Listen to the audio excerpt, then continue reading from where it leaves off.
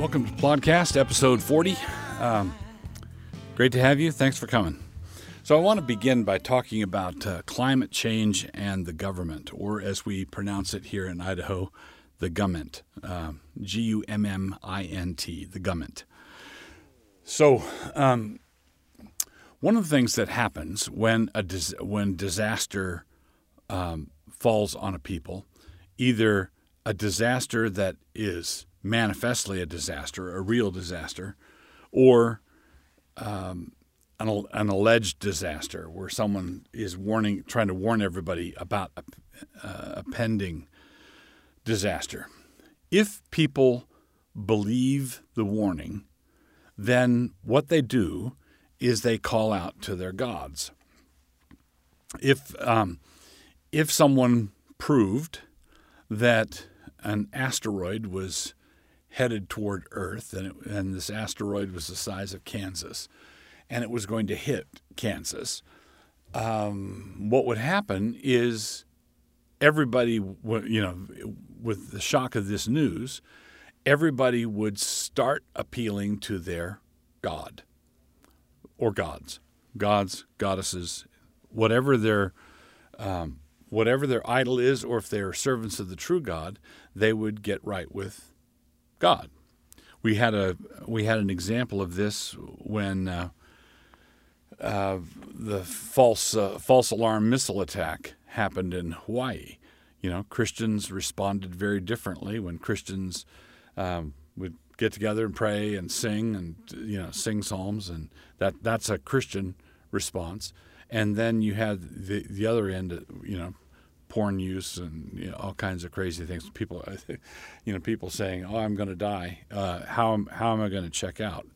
Well, your reflex action, your reflex appeal, your reflex prayer is going to go to your God. What is the God of the system? And when someone that's a natural human tendency. It is also a natural human tendency when an entity is aspiring to become your God, they can cook up a disaster that they can save you from. And that's the situation that we have with climate change. Climate change has been pitched to us for a good half generation as the end of the planet as we know it. We have 5 years to act, let's say, or within a specified period of time, there will be no more polar ice caps. There will be no more coastal cities because they'll be underwater, or there'll be no more icebergs. There'll be no, disaster is coming. Now, this disaster is always accompanied with a sales pitch. Now, if someone said,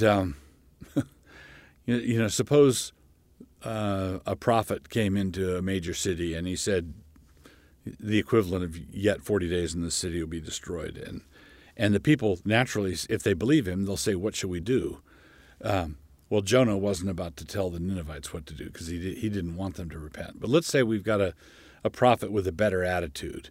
He could say, if he's predicting a judgment from God, he could say, repent, turn from your sins, repent of your sins, cry out to God, perhaps he will have mercy on you. If he is a secular prophet, let's say he's simply a scientist in a lab coat telling you about the asteroid, and everybody stares at him flummoxed when he gives the news, the next question is, can we do anything? What can we do? And to whom can we make the appeal? If he's just telling you about a natural disaster, the volcano is going to blow, or California is going to have the big earthquake, he's just the messenger, and he can say, you can evacuate while there's time, or he's going to give you some sort of secular plan to follow. If you have an entity that is aspiring to the role of deity, that entity, when confronted with the question, what shall we do? What can we do? Your sermon has pierced us to the heart. what can we do? The answer is always going to be, give me all the power. I can save you if you give me all your passwords, give me all your money, give me all your savings, give me everything, and I will save you. Now, if the threat is, shall we say, a made-up one, in other words, if climate change is not a real thing, unlike an asteroid, when if you're predicting everybody, telling everybody the asteroid's going to hit, and we're all going to die unless you give all your power and wealth and stuff to the government. After 3 months after having done that, after 3 months, somebody's going to say, hey, where's the asteroid? We didn't see you deflect the asteroid. You didn't do anything, and you've got all our stuff. You've got all our money. With something like the weather, with something like climate, there are all sorts of things that people can pretend to be doing, and they have assumed that there never was a real threat. It never was going to happen in the first place, and then you relinquish your freedoms, you relinquish your liberties, you relinquish your money, you accept the new burdensome restrictions, and you overlook the fact that everybody in this has got an angle. Everybody's got an angle. What do I mean by that? Well, let me give you an illustration. This isn't the government. This is the last hotel you stayed at, probably. So, you stay in the hotel, and there's a little cardboard thingy that's there in the bathroom with a cute picture of a koala bear on it, and it says, "Together we can save the koala bear. Together we can save the environment." What can we do? What sacrifice can we, the hotel customer, do? Well, you can let us not wash your towels. Yeah. So now, what do I mean by everybody's got an angle? Well, when the hotel has to wash your towels, they have to pay for the dish soap, right? They have to pay for not the dish soap. They have to pay for the detergent. They have to pay for the staff washing the towels. There's an economic calculation in this for them, and they are appealing to the environment. And you need to look at that and say, they are saying this because they don't want to wash my towels. Well, it's the same sort of thing when the government is saying, here, I'll tell you what let's do. Let's save you from this disaster called climate change. 10 years later, all the failed prophecies are, because they're not as discrete or identifiable as the asteroid that never showed up. You're talking about the weather, right? You're talking about something that's spread out over years.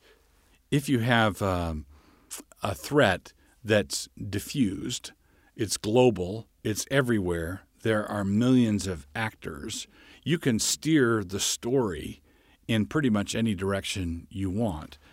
But 10 years later, when it's all said and done, nobody's going to be in a position to say, hey, give us our money back, give us our rights back, give us our, it's just not going to happen that way. So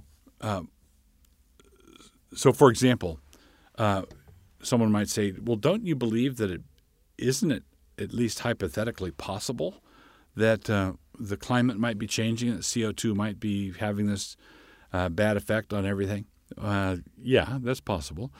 But I'd be much more inclined to believe it if the president said, we really have to cut. Let's say the president got on the horn, got on the television set and gave an address to the American people, and he said something like, climate change is a real pressing threat. If we don't act now, we are all going to perish.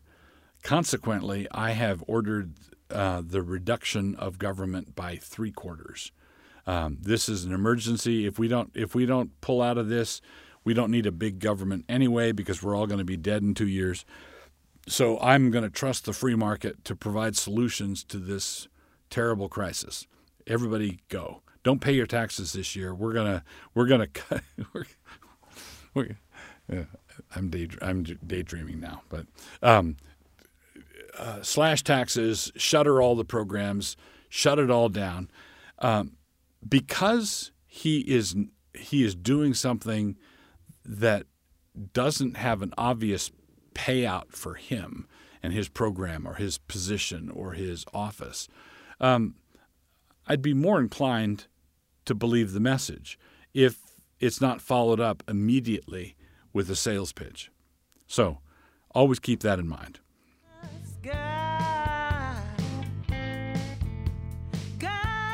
So here we are, episode 40 on the Plodcast. Again, thanks for coming. My book review this time is A Preface to Paradise Lost by C.S. Lewis.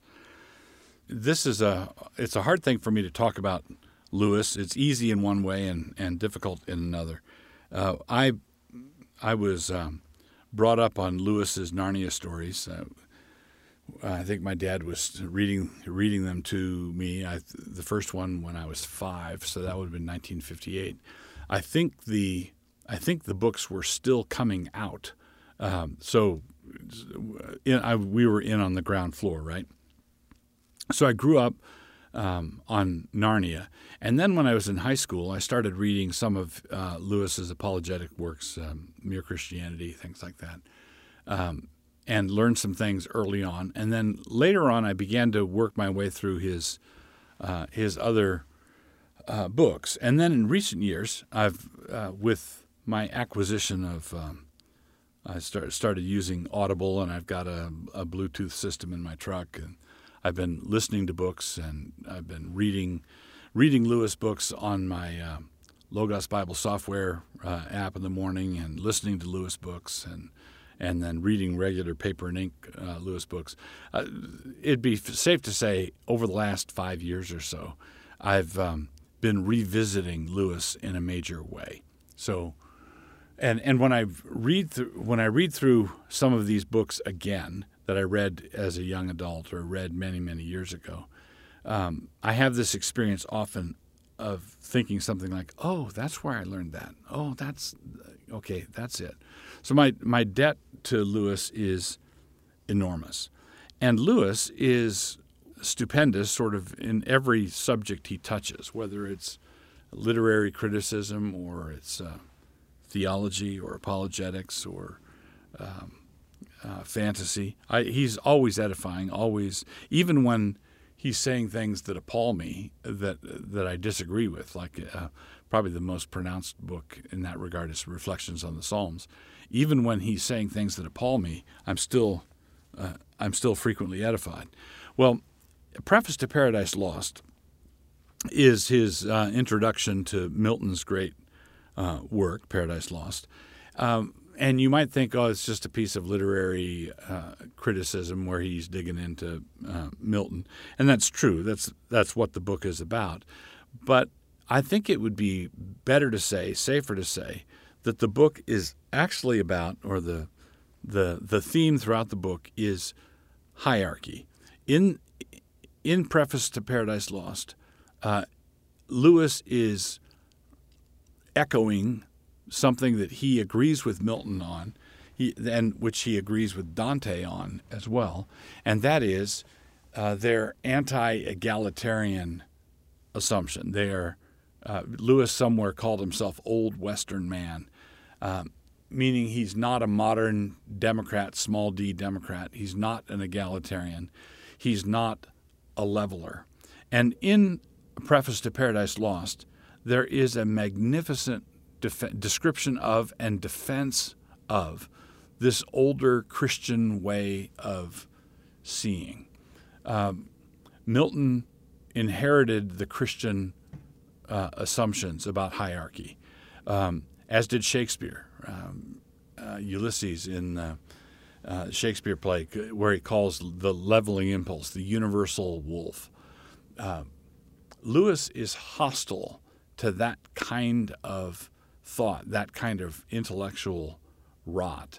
And if you want to read a book, study a book that will open up a different part of your head and suggest to you a different way of living, a different way of thinking about your parents, a different way of thinking about your wife, or a different way of thinking about your husband, or about your children, or about your pastor and your elders. Lewis provides in this book a winsome introduction to hierarchical living that's not tyrannical, that's not oppressive, that's not suffocating. And he's not doing it directly. He's doing it in the course of his discussion of Paradise Lost.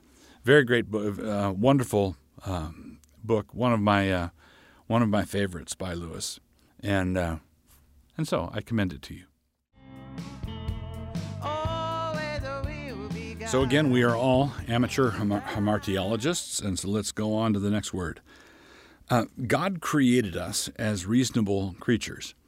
To adopt rationalism is to make an idol out of reason.